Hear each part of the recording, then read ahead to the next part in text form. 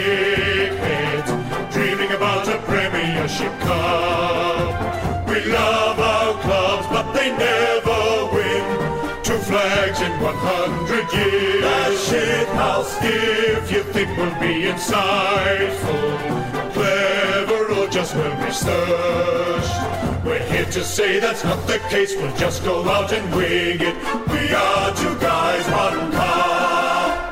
It is Wednesday, the 5th of August. Welcome to 2 Guys, 1 Cup, an AFL podcast. My name is Will Anderson. And my name is Charlie Clausen. And how are you holding up, Will, during the Festival de Football? I took a week off the Festival de Football. I don't think I watched any football at all. Me too. You take it for granted, right? It's like it's on all the time. It's like, why do I need to watch? There's always football on. It'll always be here. Nothing will ever change. Did you watch any football in the last week? I watched the Saints game. That was it. But I didn't watch it live. I actually sort of took my time. Once I saw the result, I was like, there's no rush to watch this. And then I maybe watched some highlights on AFL.com. Looked at some Instagram posts from AFL.com. Caused a lot of trouble, apparently, when you just retweet someone's Instagram.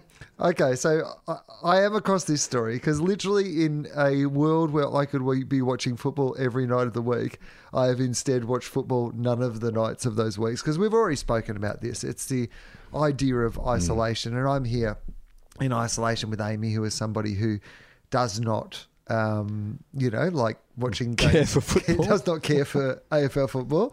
And so traditionally I get to watch football when she's, doing something else. And the last week, she hasn't been doing something else. So I think when the Bulldogs were playing Port the other night, I kept getting messages from my mates because apparently the Dogs were playing quite well early on. So I was getting positive messages from my friends while I was watching a season of UK Gogglebox from 2017. Well, I think the year that you guys seem to be having, and I know this from 10 years of experience, but you can go a week without paying much attention to football. You're not excited about it. Like, you've come off 2 disappointing losses, and it's like, I can understand why it would be harder for you to stay away from football than for me to stay away. I mean, I came into the season not listening to any of the podcasts, doing, very muted hopes. But now I just can't get enough. I didn't realise how much I'd missed seeing my team win games of football until they actually started winning games of football again. Does it disappoint you that in a season where St Kilda are playing so well, that it's probably just going to be a Richmond West Coast Grand Final? Yeah. Yeah, it's funny. I'm in a WhatsApp group where we do footy tips just between us, and I think the last 4 weeks no one has tipped Richmond, and there's one Richmond supporter in the group who's like, "You guys are fucking idiots! Like, who do you think we are? Let's stop tipping against us. We're going to win another flag." And it's like, I didn't really buy into it until I watched them last night. I'm like, oh yeah. I mean, this is not even their top flight full complement of players. This is I think they were the youngest team to play last week, and probably the second youngest this round. And they look amazing. Well, we've been treating Richmond like they're a villain in a horror movie. We haven't been going over to check that they were dead.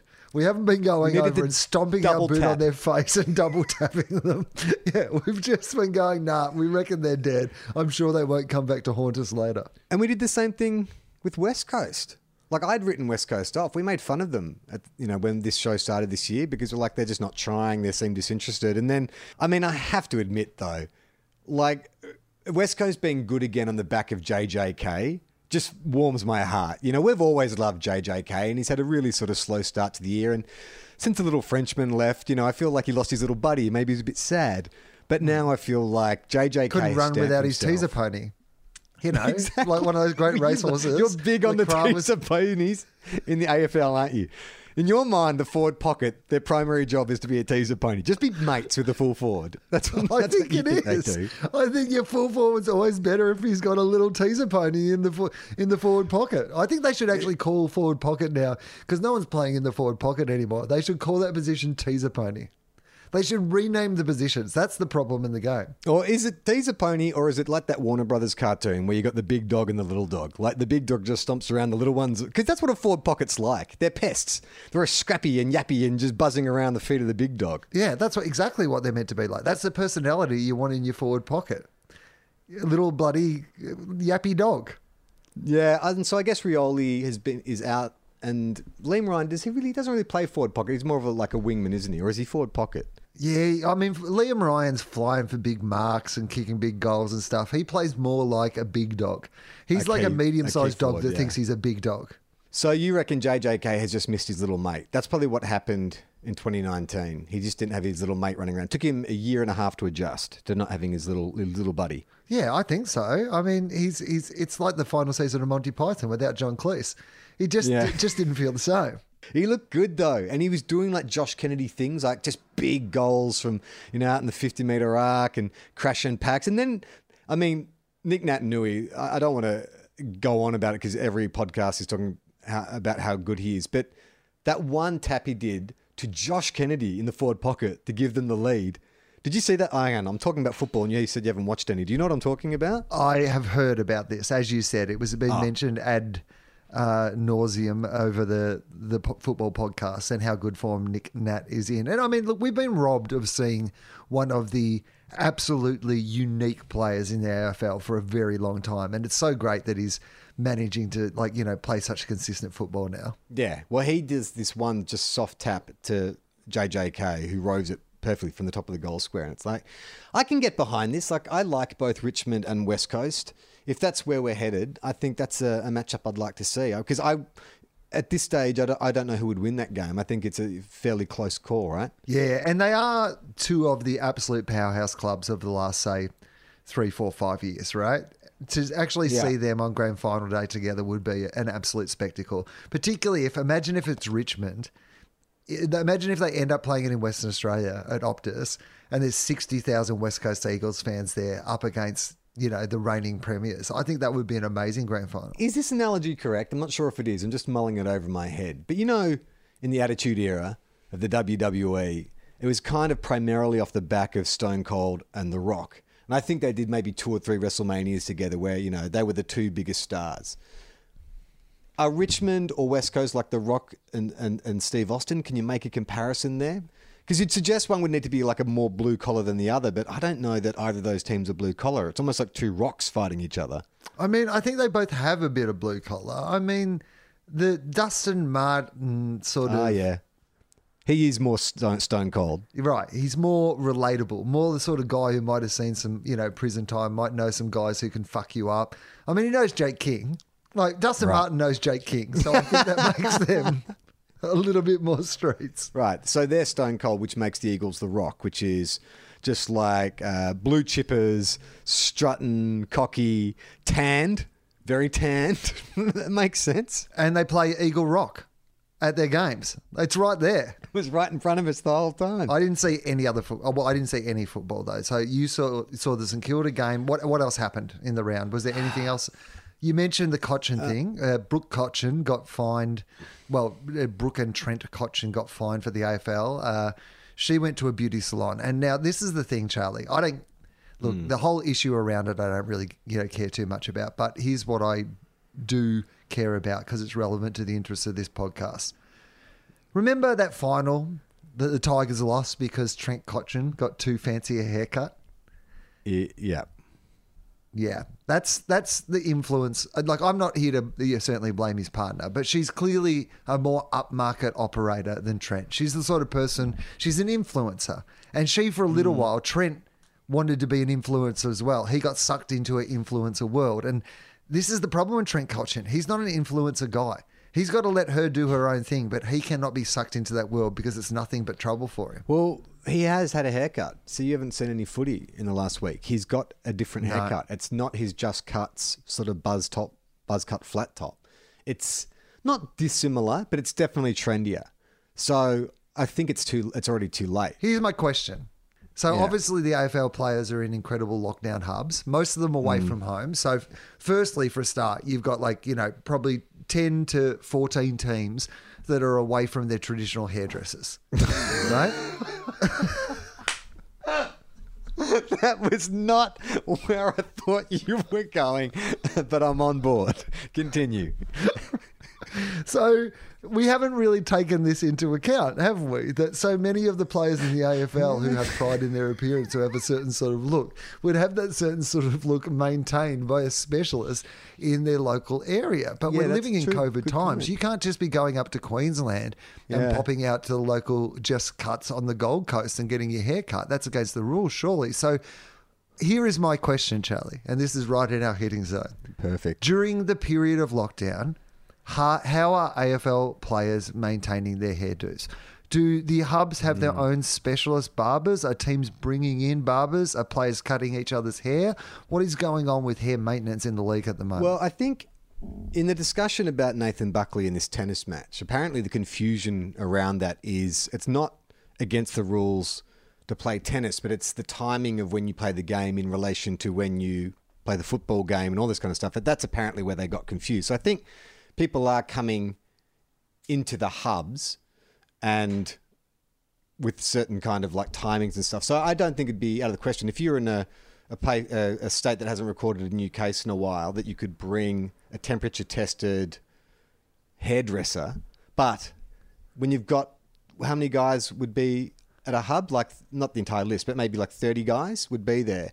Are you cutting all their hair? 30. Let's say you've got 30 on your list. And this is just your playing list. It's not even taking into account coaches staff and support staff. You've the just got to say to the who's cutting the boot stutter's hair, Will? I'm sorry, mate, but you're going to have to cut your own hair for the 3 months that we're in lockdown. Cut your hair with some bloody boot Dustin studs, Martin's mate. barber down to you as well. Boot stutter. So all the boot stutters have got to look like, Grizzly Adams for the period of time of the lockdown. Yeah. But the players need to maintain their Friday night lights. I mean, they're playing on Broadway every night. This is night football. This is televised football. The players have got to look their best. So are you getting one hairdresser in who then just does the whole team, or will you be able to get specialist hairdressers in? How does that work? I think, all right, for someone, let's take a specialist haircut like Dustin Martin, famous Mohawk, right? Now, do you think Dusty goes to a barber to get that done, or does he just have one of his mates do it? I mean, in prison, like you just get a mate with a pair of clippers, and it kind of has that look to it, right? It's not a lot of finesse. It's pretty straightforward. Just clip at the sides, follow the line of the Mohawk. So, are you suggesting that one of Dustin Martin's teammates is cutting Dustin Martin's hair? Yeah. Well, he's mates with Koch. I reckon Koch is cutting it, and that's probably explains Koch's hair. I reckon at the Bulldogs. Dustin cut his hair in return. I reckon at the Bulldogs, Bevo does it.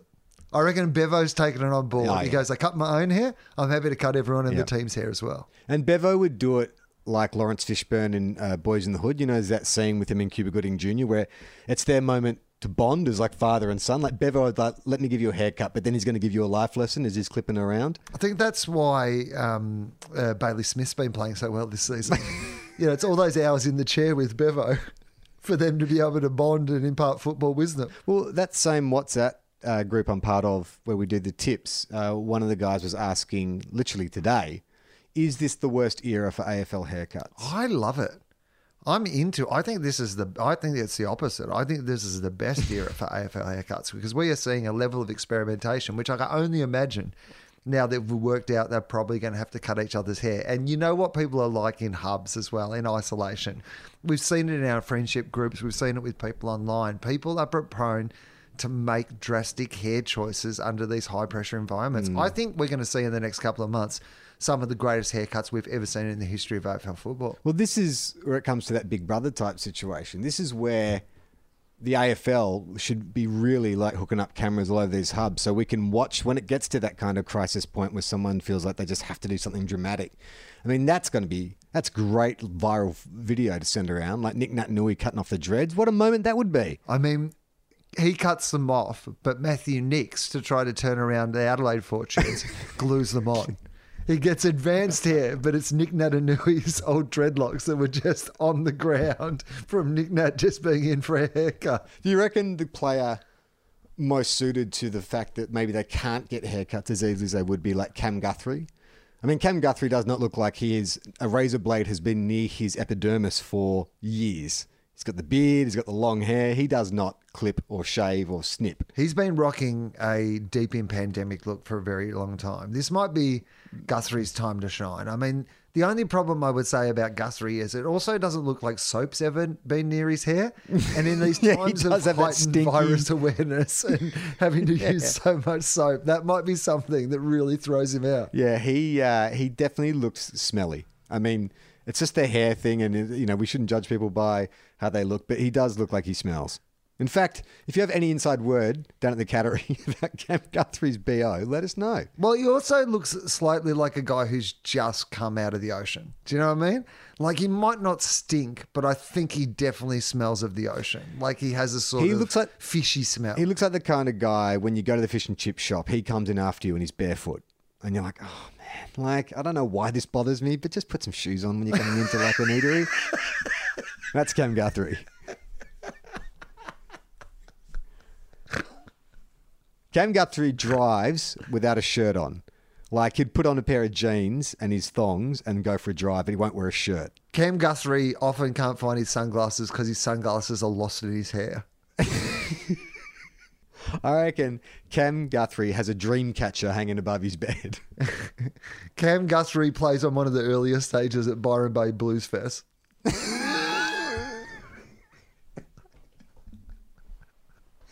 Cam Guthrie has seen Michael Ferrante in Spearhead 14 times.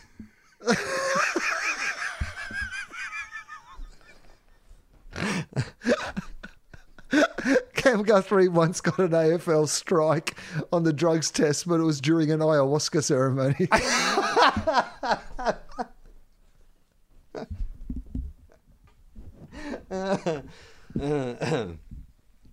Good stuff. So you've seen the Dogs lose 2 games in the space of a week. Haven't seen it. I have not seen the Dogs. You I've haven't? heard All right, that so it happened. I've you heard have watched rumours. Would you have watched the replay if you'd won? Yeah, absolutely I would have. But, I'm in a self-care mode. I don't need to watch that. Apparently the Dogs played pretty well. In fact, I looked at the scoring shots and we had pretty much even scoring shots. So I think we, kicked ourselves out of it really badly. Seems to be the common wisdom from that game. Are you ever tempted, like with this Fremantle game earlier this year, I didn't see that live and then only found out after the fact that we'd had this calamitous loss. But I did go back and watch the first quarter because I'd heard we'd pplayed so well. Are you not tempted just to check out that first quarter to see, this is what we're doing right? Or is that just deluding yourself into a fairy tale? I just couldn't be bothered. There's another game soon. They're probably playing tonight. I can't keep up anymore. They're probably already playing another game again tonight. So I'm very happy for this season to play out. I'm very fascinated to see how it plays out. I think the Bulldogs' best possible chance is for, our usual theory with the Bulldogs is that they play better against teams that are above them on the ladder. If we could sneak into the 8 and then make a run at the finals, that is our best chance of doing anything this season. But it feels to me like there's at least at the moment 6 teams that I could name off the top of my head that I think are much better than the Bulldogs. 2 other teams that are having a disappointing year that you may not have seen much, but you maybe heard about the scores, were Melbourne and Carlton. Both absolutely pantsed. In fact, Port Adelaide came off the back of that pantsing to beat the Dogs last night. But we've sort of said this year that we're going to go a bit easier on Melbourne because last year there was a bit of there's a bit of joy to be had in how they fucked up a preliminary final appearance the next year. But now, they're talking about trading Clayton Oliver, which seems crazy to me. All of a sudden Clayton Oliver can't kick. I don't know when this happened. 2 years ago, he was one of their best players. He was like a ball magnet. He, would get rank in the Brownlow, and now he's terrible. That happened quick. I think that he's never been a great kick. Even at his best, he was a player that handballed a lot more than he kicked. But yeah, he's not in great form. But they're not a good team. And what tends to happen with Melbourne is that players will have periods of time where they play really well, and then you'll be like, oh, Angus Brayshaw came 3rd in the Brownlow, and then the next season he plays terribly. Petrarca's kind of been a bit the same. Oliver's a bit the same. They have just this incredible level of inconsistency where their players at their best are as good as any in the competition, but they just find it so hard to replicate their best all at the same time. Well, another team just like that, Carlton, who lost to Hawthorn after being 30 points up at quarter time. And they're very similar kind of situations where you look at both their lists and you're like, well, they've got good players all over the ground right now. And when they play well, they look amazing. But I wonder if it's a similar issue at both clubs. Like, well, I guess with Garth from Wayneswell, what's his name? Coach David Teague, Garth. I reckon with him, you could sort of put it down to the inexperience. But Simon Goodwin came out of that Succession kind of program with Paul Roos, and this is his third year. So I wonder what's going on there. Like, is it that they got rid of too many players at once when they got rid of like Jesse Hogan and the other dude? Who's the other dude they got rid of? You know, that guy. Well, here's my problem with that is that the players that they've got rid of haven't gone on to be playing particularly great at other clubs or particularly consistently. It's hard to know with Melbourne. It's like, here's what I do know. You're absolutely right that it gives me no joy that they lose anymore. I'm now just like, I don't think it would give me much joy if they started winning, but it certainly gives me no joy that they're losing. Yeah, well, I guess that's the question I'm trying to dig at is what would make you like them? Because you like Max Gawn, right? Yeah. And Jack Viney. I do. And Petrarca is kind of exciting. I like Max Gawn, but my love of Max Gawn has wavered a little bit. Really? I don't really know why. I can't quite tell why, but maybe just the rest of Melbourne's put me off Max Gawn. I really like Max Gawn individually, but it keeps getting served with all this shit. You know what I kind of think it is that's off-putting about it is that it's so predictable. That's what makes it off-putting is you feel like you've heard this story before with Melbourne, that they've been thereabouts and just couldn't pull it together. And, you know, they felt like there was a 10-year period after Danaher was moved on, that they just kind of lost their way and just sort of struggled. And then there was the whole kind of tanking thing. And it's, I defected to Melbourne for 2 weeks when I was 6 years old because they were good in the early 80s and my family almost disowned me. But it's maybe a smart decision by me because they would have, a Demon supporter in my lifetime has had no more joy than a Saints supporter. I think in some ways a lot more misery for whatever reason. It just feels that like, St Kilda at least have some... They've made grand finals. Yeah, like but also there's sympathy towards St Kilda when they're bad. Whereas I don't think there's that same level of sympathy towards Melbourne when they're bad. And they've been bad a lot. So Melbourne's one of those teams that, yeah, we kind of are happy when they're successful. But when they're terrible, nobody really feels any sympathy for them. And what about Carlton?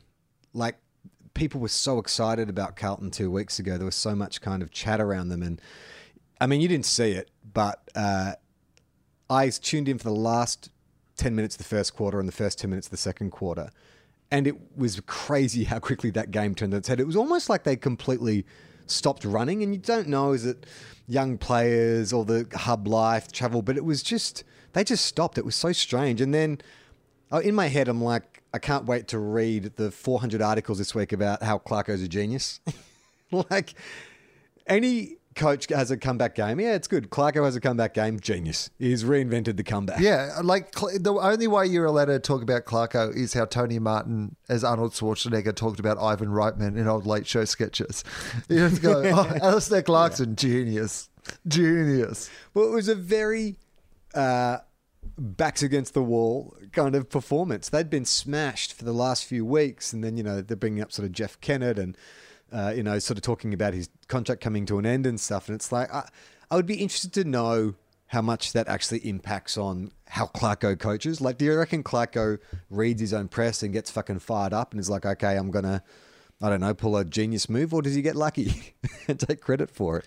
I think a bit of both, probably. A little bit from column A and a little bit from column B. But the great thing is when you have as many premierships as he has and the great level of success, then people err on the side of you being a genius. Like when Melbourne all play together well at some stage, nobody calls Simon Goodwin a genius.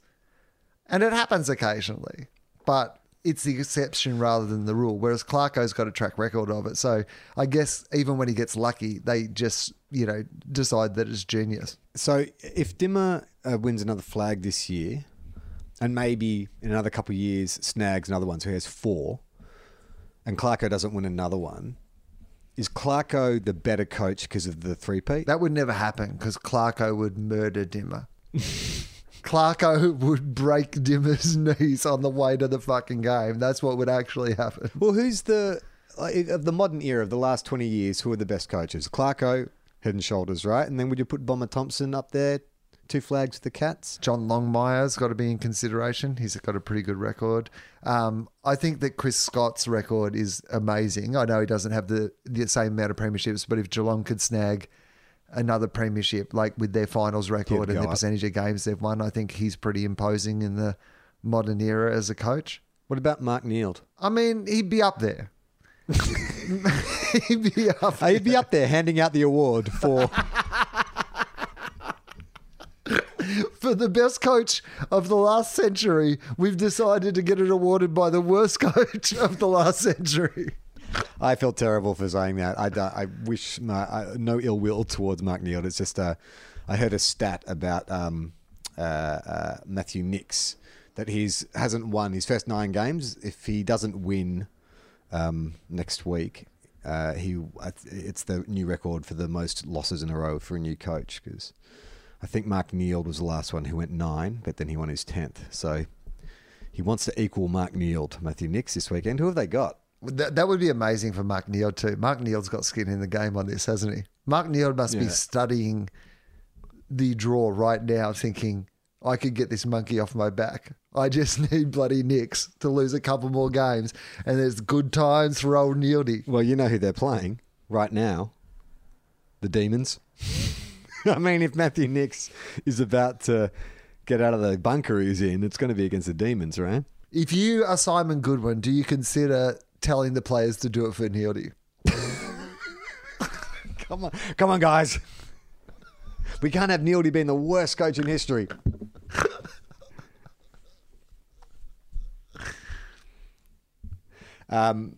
Last week when we were talking about who is Matthew Nicks and discovered he was a Sydney Swans player, I made a joke that Adam Spencer crashed his car listening to it.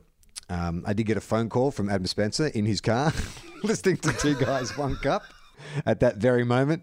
He gave me a quick history lesson on who Matthew Nicks was. Retired in 2004, played in the 96 grand final, half forward, 170 odd games. Yeah, that's what we read off the Wikipedia as well, but still doesn't mean I remember him. Now, well, let's get to some mail, because we've had so much great cunt fiction or Five-Kingdom fiction sent in. I thought we could read a couple today. Someone's even expanded on the cunt universe to include a few other players as well. Great. But it's exciting stuff. And if you want to get in touch with us, the best way to do that is to go to our brand new website, tofop.com. Tofop is the podcast network that we have. Tofop is also another podcast we do. So if you like this podcast, but you want less football talk, then you can head over to tofop.com. And while you're there, you can send us a message. Down the bottom of the landing page is a little contact form. You just drag Two Guys, One Cup from the drag down menu and send us a message, and we'll read it out on air, like this one from... This is from Nicholas. Hey guys, this is my take on the Ben Cunnington Nat Fyfe fan fiction. Nat Fyfe is actually from a country town in WA called Lake Grace, and I think he still drives trucks and stuff for his dad. So I was thinking that a twist on the buddy cop format could go more along the lines of Crocodile Dundee. So Nat Fyfe is flying his helicopter through the Australian outback, carrying an emergency delivery of designer white, loose, deep V-neck t-shirts to needy children in Melbourne. On his way, his helicopter breaks down and he lands at a remote station owned by Ben Cunnington. Hilarity ensues as Ben helps Nat rediscover his country roots while trying to fix his helicopter, namely Nat calling Ben every other name but Ben. So I love this. It's a fish out of water. It's almost got a romantic comedy kind of setup, like the city boy and the country bloke. You know, opposites attract sort of thing. Yeah, the original Odd Couple. I feel like we've always thought that that's exactly what they are. This is your classic team up of a slick city boy and a rough and tumble country boy. But they're going to discover that they have more in common with each other by the end than they have that tears them apart. They forge a tentative friendship, and once the helicopter is fixed, Nat invites Ben to help him deliver the T-shirts to the needy in the Big Smoke. So now we flipped the fish out of water on its head. We started in the country, so Crocodile Dundee style, we're now going to New York. Well, Melbourne. Once in Melbourne, Nat introduces Ben to the finer things in life. I love it. A scene where they're out at like a fancy French restaurant and there's a lobster and Ben's like, mate, I'm not going to eat something out of a fish tank, and then just like you see him walk off the pier and dive into the water and come up with like a lobster in his mouth. And that's all embarrassed. Ben, we don't do that around here. Or maybe he just dives into the tank at the restaurant. Oh, yeah. And I can Rips its head imagine... I like to imagine the scene of Nat Fife having to take Ben Cunnington shopping, Pretty Woman style. So Ben's down the fancy end of Melbourne, the Collins Street end of Melbourne, the Paris Street end of Melbourne, and he's trying to go into one of those, fancy stores, and the snooty person there won't let someone who looks like Ben Cunnington into the shop because he doesn't think he belongs there. We need a montage too. The first montage is they go into a fancy building that has a revolving door and Ben doesn't know how to use it. You see him get like trapped in the revolving door. And then we need a change room montage where it's Nat sitting out there and then like Ben keeps coming out from the curtain. He's wearing different outfits and Nat's just like shaking his head. Okay. Once in Melbourne, Nat introduces Ben to the finer things in life and discourages him from fishing in the water features at the Botanic Garden. On arrival at the home of the needy children, Ben and Nat realise the kids have no idea how to correctly wear or accessorise designer white loose-fitting deep V-neck T-shirts. Using his skills rediscovered in the bush, Nat constructs a runway from bits and pieces found around the house, and Ben struts his stuff down the runway. The kids are amazed and now able to wear the shirts, and Nat and Ben have a Maverick Iceman final scene, Top Gun style embrace. I love it. I mean, there is a subtext of a romantic comedy, and that's what I love. That's the first one we've had that's been like the genre romantic comedy. I'm into it. Okay. So this is another bit of fan fiction, but this guy, this is from Steve. He's expanded on the Comfortverse. Is that what the Comfortverse? Or would it be the Cunniverse? Fife. How about the NCU? NCU? The Nat Cunnington universe. I love it. NCU. Hey, fellas. Love the podcast. As a fellow sainter, it's nice to hear Charlie, who is generally mirroring my feelings of abject despair through to occasional cautious optimism about the week's football. I also really enjoy the fan fiction people have sent in, so I thought I'd give it a go. I hope you enjoy. Okay, so I should also read. The subject line is fan fiction featuring Ben Cunnington, Nick Revolt, Rhys Stanley, and others. So it's a bloody who's who. Great. Of Tofop favourites. In search of the title of the piece is called In Search of the 10-Foot Fin Boys. Patrick Dangerfield smirked to himself, and this Steve can clearly write. Patrick Dangerfield smirked to himself. His teammate Rhys Stanley shifted uncomfortably in the passenger seat. I'll do their voices. Danger, what's so funny? He asked timidly. You've been giggling and smirking the whole drive. Oh, nothing. Just thinking about something funny. Joel did at training the other day. I didn't see him do anything funny, Rhys replied, puzzled. Yeah, I was in the leadership group meeting. It was in the leadership group meeting, Danger shot back, frowning. Yeah, it was in the leadership group meeting, Danger shot back, frowning. Oh, sorry, Stanley replied, looking down at his hands. Despite this, Stanley was excited to be in the car with Danger. The Brownlow medalist had barely said a word to him in the 4 years they'd been teammates, except to berate him for being a stupid, gangly idiot giraffe and similar insults.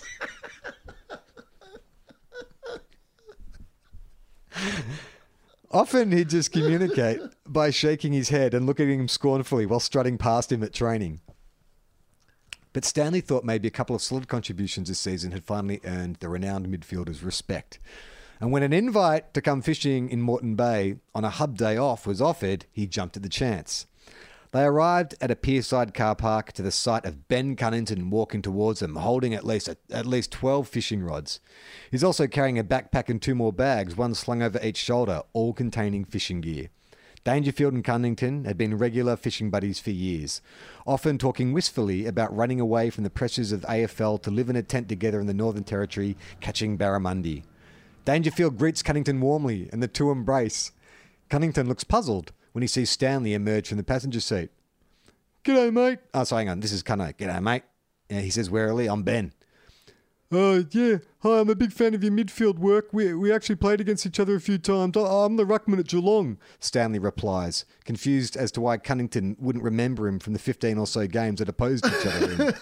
Oh, so you're a footballer. Cunnington scratches his head and frowns. But I could have sworn Radaglia was your ruckman, he says, turning to Dangerfield. Well, yeah, Esava's a better ruckman. To be honest, I'd chuck Gaz into the ruck before this guy, but, I'm not Chris Scott, says Danger, his eyes rolling. Just then, the sound of a large powerboat approaching distracts the men, and they turn around to see the blonde hair of Nick Revolt reflecting the sun as he radically grinds to a halt centimetres from the pier, showering everyone with salt water. So douchebag style from a teen movie. Sorry, I'm late, chaps. Lisps, Revolt. Does Revolt lisp? Don't know.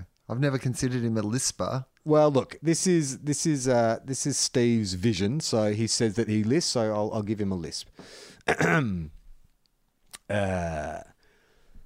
Sorry, I'm late, chaps. Lisps Rewalt, his voice booming down at them from the bow of his luxury yacht. Don't splash your new locks off. Also, you know what I would love? What? When you were at the meeting of people who got cancelled for things they did on a podcast, the fact that you got cancelled for doing Nick Rewalt with a lisp is going to really put you down the bottom of the pecking order in that getting cancelled prison.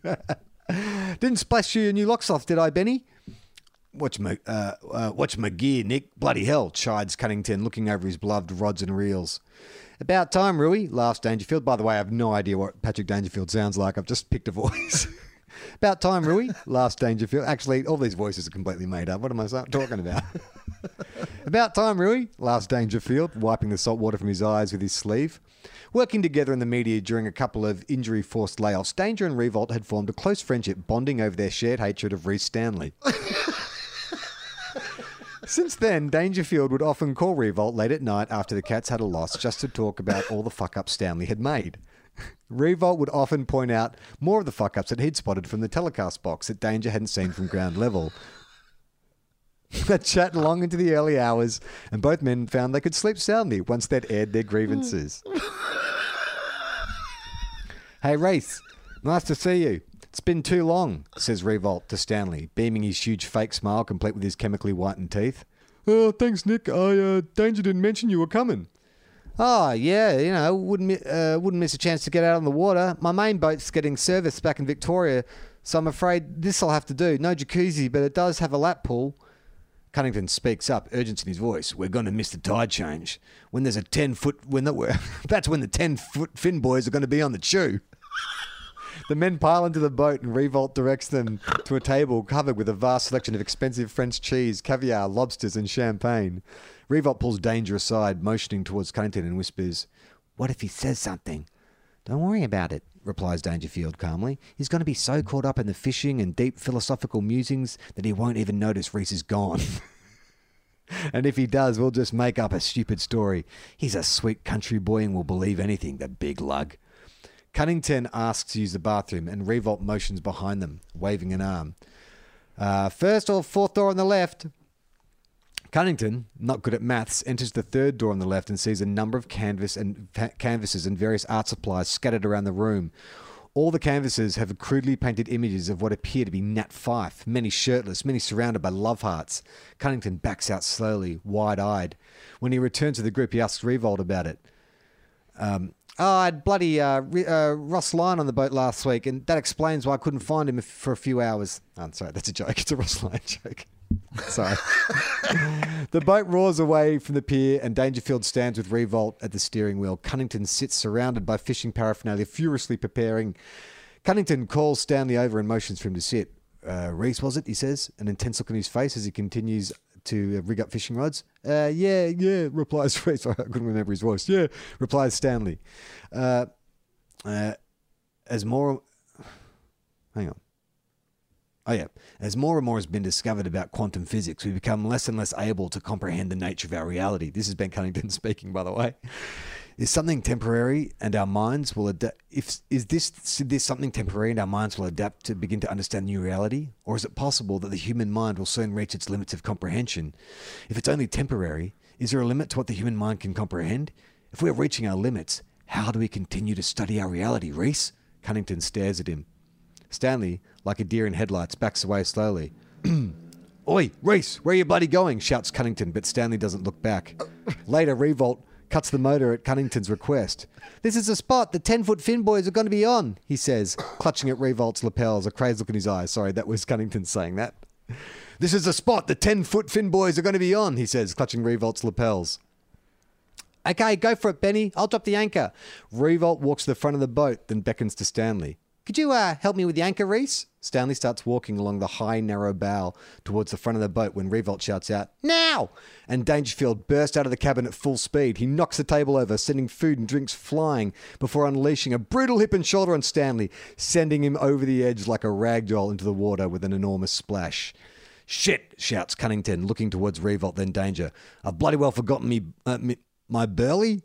Just like the world has forgotten Cleisthenes, the father of Athenian democracy. Okay, I think the joke here is that Ben Cunnington is a deep thinker and I can't pronounce half these philosophers he's mentioning. Yeah, this is what happens when Ben gets on his boat. He opens up and he ponders the very nature of existence.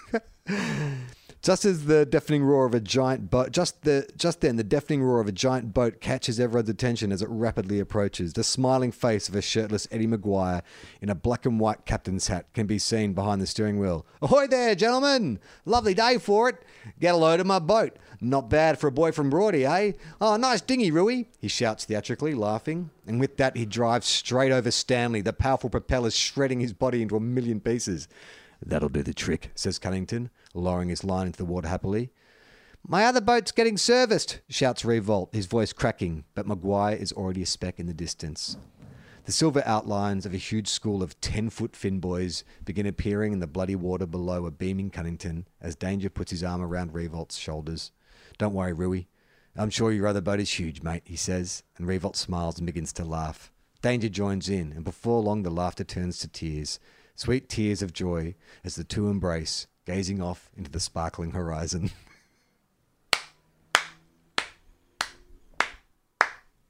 Man, I feel like it was worth continuing with the AFL season for this. Even if this season gets cancelled now due to COVID breaking out, I feel like it was worth it. Thank you very much, Steve. That was epic. If you'd like to send your own fanfiction, you can to 2guys1cupafl at gmail.com or go to our website, tofop.com, and use the drop-down menu. This is from James. Just a short one, Will. Dynamic, high-energy forward, blonde primary school haircut, a little bit annoying. Is Dan Butler a little bit French? Dan Butler. No, I think it'd be like Dan Concierge. I am Daniel Concierge. I am Dan Butler's alter ego, Daniel Concierge. I am the medium-sized Frenchman. Mid-sized forward Frenchman. Who's taller out of... this is why we need podcast Mike. Can you Google who's taller, Dan Butler or Mark Lacroix? We'll find out who truly is the littlest Frenchman. Tell me what you think while I'm Googling. Well, I mean, he's the little Frenchman. If it's not Mark Lacroix, I'll be furious. Okay, so Dan Butler is 182 centimetres. Okay, now I'm going to look up Mark Lacroix and see what So his is that height- 182? Yeah, that's our Dan Butler's that's our 182 marker. centimetres. Okay. Okay, I have the answer. What do you want to lock in? Is Mark Lacroix or is Dan Butler the taller of the two? I'll say Dan Butler is the taller one, and that's my final answer. Bow. Oh, shit. They are exactly the same height, 182 centimetres. Well, okay, that's fine. Then he can still, if it turns out that Dan Butler is actually Dan Concierge, then Danielle still Concierge. Danielle's not a concierge. then Mark Lacroix can say little Frenchman because he's technically equal littlest. They're Yeah, both the I am littlest also Frenchmen. the little Frenchman. As long as Caleb Daniel doesn't decide he's French, they're fine. This is from Ed. Hello, Charlie and Will. Thanks for all the different pods you do. Thanks also for the Port Adelaide talk in this episode. I think that was a couple of episodes ago now. Hasn't been much acknowledgement that despite being on top of the ladder for the entire season so far. For your information, it wasn't Chad Corns who dated an actress, but Stewie Dew, who was batting way above his average with Teresa Palmer for a few years and marrying Sarah Cumming from Channel 7. No, Chad did date because as an actress I worked with on McLeod's Daughters, they were definitely dating. And yes, Stewie Dew definitely did date Teresa Palmer. I believe that's why he quit football at one stage. Remember Stewie Dew had that little hiatus before he came back and won the Norm Smith or almost won the Norm Smith? That's what he said, but his Smorgies card had just got to a... No, We're not doing gonna those do it. jokes anymore. No. I did not know that he married Sarah Cumming, though, from Channel 7. I didn't know that was she a newsreader, a reporter? Yeah, she was a Channel 7 newsreader out of Adelaide who did some stuff on Sunrise and a bit of national Sarah stuff Cumming, as well. dark hair. No, she's got sort of, blondish brown hair. She's really very attractive woman. Okay. Well done, Stewie Dew. Regarding Cumph, the Cunnington Fife saga, I wonder if you aimed a little too high with Tom Hardy in the Ben Cunnington role. Kudos for the ambition, but I think the pair of Tom Hardy with Owen Wilson is a little uneven. My casting's getting critiqued. I give you Liev Schreiber. Oh, yeah. I'm interested. My wife and I enjoyed him in Ray Donovan until it was recently cancelled, and I would often refer to him as Ray Cunnington, much to my wife's confusion. That would be very confusing. She'd be like, the show's called Ray Donovan. That's the name of the show. How can you get that wrong? It's on the title card every time we go on Netflix. He could definitely play Ben Cunnington's dad. He's too old to play Ben Cunnington. Yeah, but Ben Cunnington looks like... He could definitely play Ben Cunnington's dad. But don't you think Ben Cunnington looks like in his mid-50s anyway? Yeah, but Liev Schreiber looks like he's... I mean, he's probably 50 and he looks like he's 90. Yeah. Additionally, I wonder if you've overlooked one of your favourite TOEFOP tropes with your casting of Tim English, someone whom Will shared a building with in Los Angeles. Thanks again. Dolph Lundgren. Yeah, I don't think they look... No, I mean, Dolph Lundgren is completely different kettle of... Tim English looks more like a dandy, like an English dandy. He's not... Dolph Lundgren was like cut from granite. He was a monster. Yeah, I mean, Tim English has that gangliness that thinks you should be seeing him at the Edinburgh Comedy Festival as some sort of footlights. Yeah, Steve Merchant could play Tim English. Yeah, Stephen Merchant is a perfect Tim English. Okay, time for a pocket profile pocket. Someone sent this in. Oh, I sent it to me. Oh, no, someone emailed me on Twitter and then I emailed it to our Two Guys, One Cup account. Okay. Here we go. This is Michael Rishkatelli. Oh, actually, before we get to that, someone followed up on our Braden Pruce pocket profile pocket, saying that that celeb that he said, you know, the famous person you'd want to meet, and we thought it was Johnny Sims. It was actually Johnny Sins, who was a porn star. He was being Braden Pruce comedian in that moment. Now, do Melbourne know that when they publish that on their website as part of the pocket profile? Because I feel like that's too risque for a pocket profile. Well, they obviously didn't know that because they didn't write Johnny Sin. It was Johnny Sim. Unless I misread it. I just read it as being Johnny. So somebody's gone, oh, we can't put Johnny Sin because he's a porn star. So what we're going to do is we're just going to change the N to an M. Yeah, and that'll be fine. We'll just leave the answer the same. We won't ask him for another answer. We'll just change one of the letters. Okay, so pocket profile pocket. Michael Rishkatelli. Nickname? The Business. How'd you get that? Take me through your logic. Rishkatelli, risky business. Oh. The Business. Risha.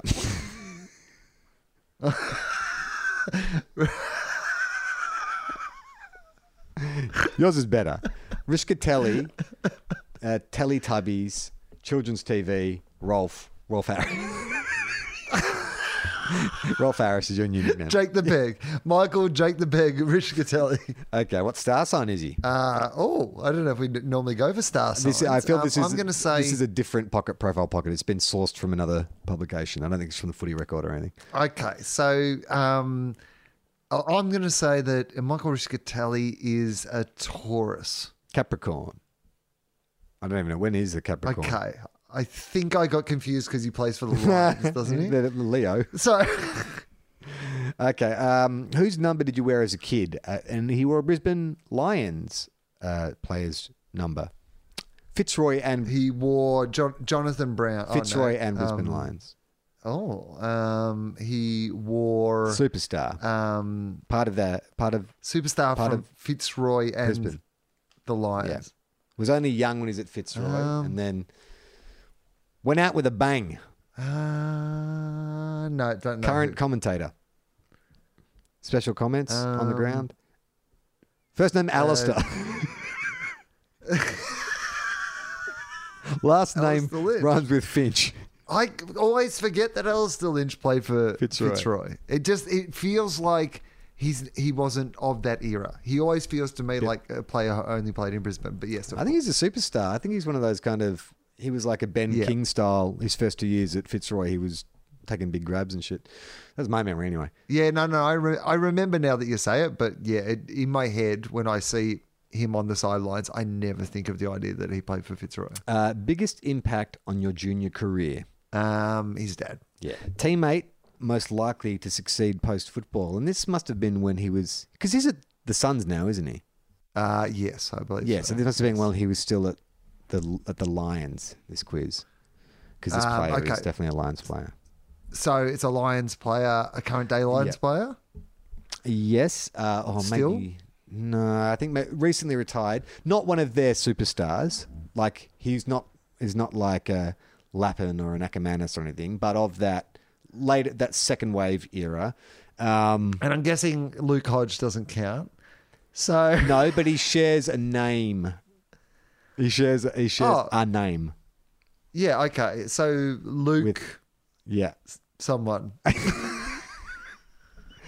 When Homer Simpson changed his name, he changed it to Luke Power. Oh, okay. Yeah, yes. I can see Luke Power being a coach.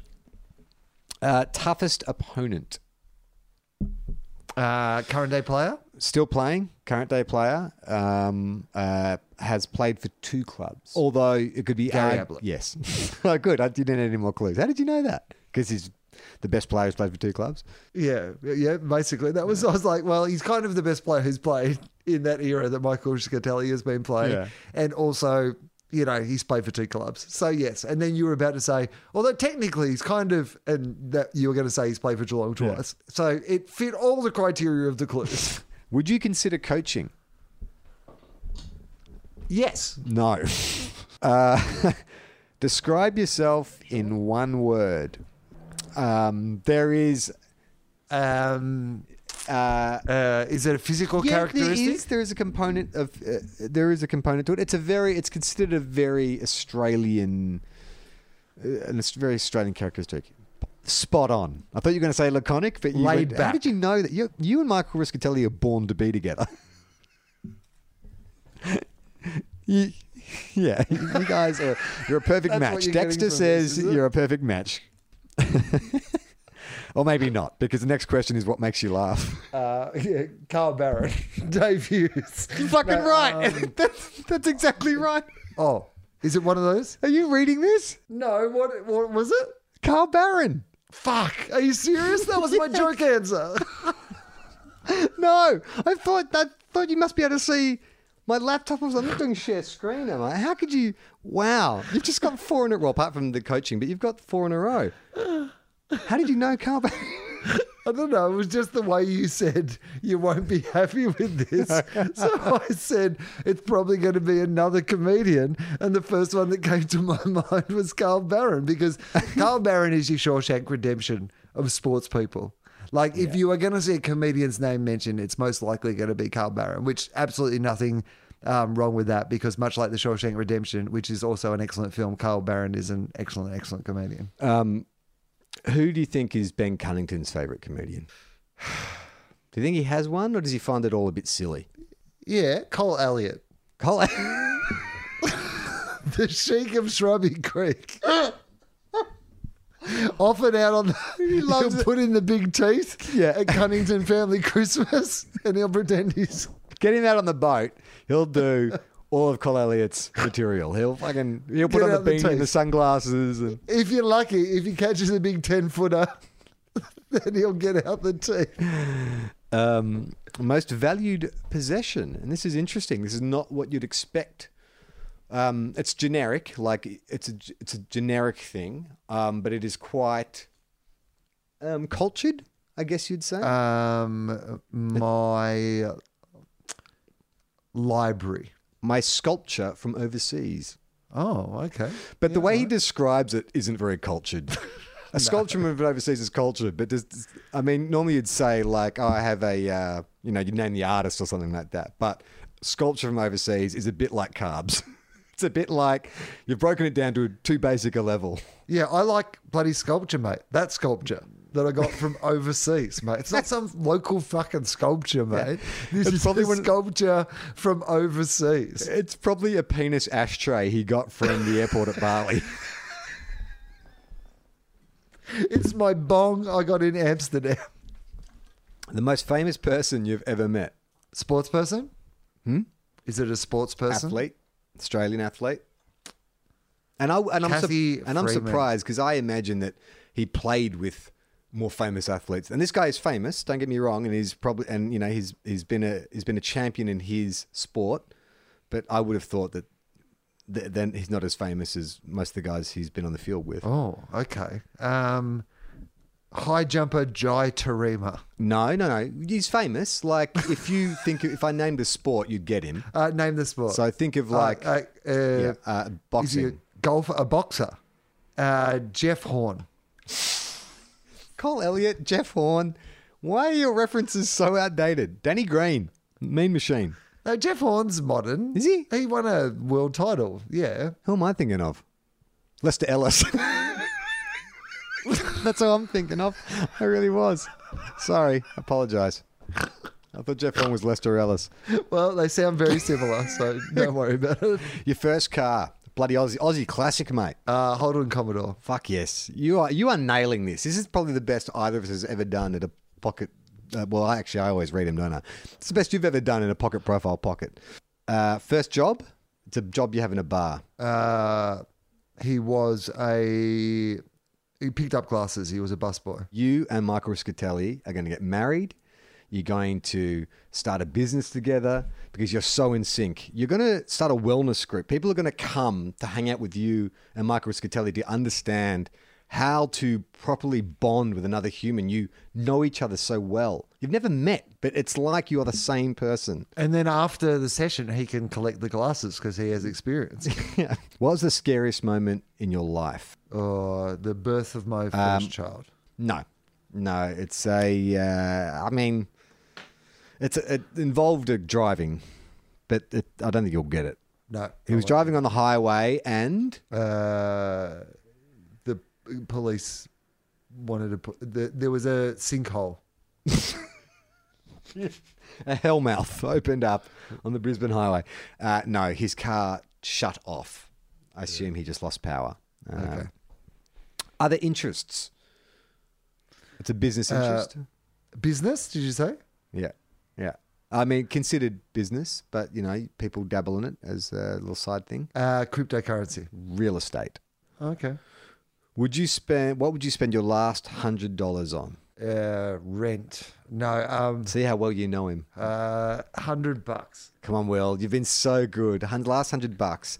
Remember, this is a man who likes sculptures from overseas. We can't travel. If you before you laid down money at an auction, like to buy that sculpture, you go to a charity auction, you buy that sculpture from overseas. What are you doing before that? You're enjoing some wine, a good bottle of wine, a good dining. Oh, okay. That's Dinner. It's not that good dining for $100. I mean, maybe if it's just you, if it's just a meal for you for $100. Otherwise, you're just saying, I'll have a reasonable meal, thank you, with one other person. The 4 people you would invite over for dinner. Okay. I love this. Great. Okay, this is great. Now, one of these guys is always mentioned, an athlete. LeBron James. One of the guys is always... What? LeBron James. No, but the prototypical LeBron. Okay. Michael Jordan. Michael Jordan. He's always mentioned. A comedian. Carl Barron. Fucking Carl Barron. Can't get enough. I'm going to pay to see him tell jokes on stage for an hour and then he's coming around to have dinner with me and Michael Jordan. And Michael Jordan would probably be like, you're my favourite comedian too, Carl Barron. Favourite of everybody. Fuck you for being so good. An American comedian, actor famous for a trilogy with Will Smith. Martin Lawrence. Martin Lawrence. That's a weird choice. especially as he wanted to come around his big mama. Oh, that's No, a real he weird doesn't. choice. Like Martin Lawrence. Martin Lawrence. Wouldn't have picked it, right? What are Martin Lawrence and Carl Barron going to talk about? Well, you've got Michael Jordan, who's the best in his field. You've got Carl Barron, who's the best in his field. And then you've got a guy who wasn't even the best in his own movie. And the last one is a sexy pop star. Katie. And think about like 10 years ago. This must be taken from like the mid 2000s, I reckon. This. Kesha. No, from a troop of sexy gals. Nicole Scherzinger from the Pussycat Dolls. Nicole Scherzinger from Pussycat Dolls. That is correct. We're almost to the end. Favorite meal before the night of a game, and he gives 2 things he likes to eat: fish and chips. No, pasta and from the same culinary region. And bolognese, cheese, pasta and cheese, pizza. Okay, yeah. Pizza. Favorite band / musician. This is a very safe, generic band. Foo Fighters. That in the mid no. Yeah, even more safe and generic. Mid 2000s. Probably where the tide started to turn on them when people started to go a bit off. But they'd been around for ages before that. There you go. Favorite movie. Loves a laugh, especially in mid 90s. One actor dominated the 90s comedy films, and this was his breakout movie. Beverly Hills Cop. No, 90s. Dominated the 90s. Adam Sandler.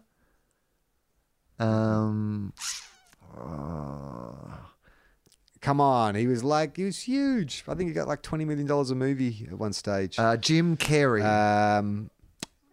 Yes, and the film was Ace Ventura, Pet Detective. Ace Ventura, When Nature Calls. Oh, so the the sequel. Like, not even the good one. Well, maybe he's like, the first one's actually really transphobic. I'm very in touch with modern issues, and the final scene is extremely transphobic. I like the sequel. You've still got Jim Carrey without the transphobia. And his favourite TV show is the last question. It is a show with a problematic host that is inexplicably popular and has been franchised all over the world.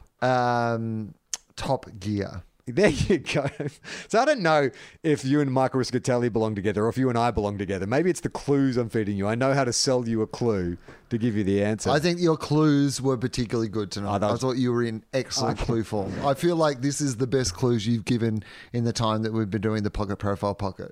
Should we hit a casino where I'll just try and kind of give you little tells and stuff so we can win at blackjack or something?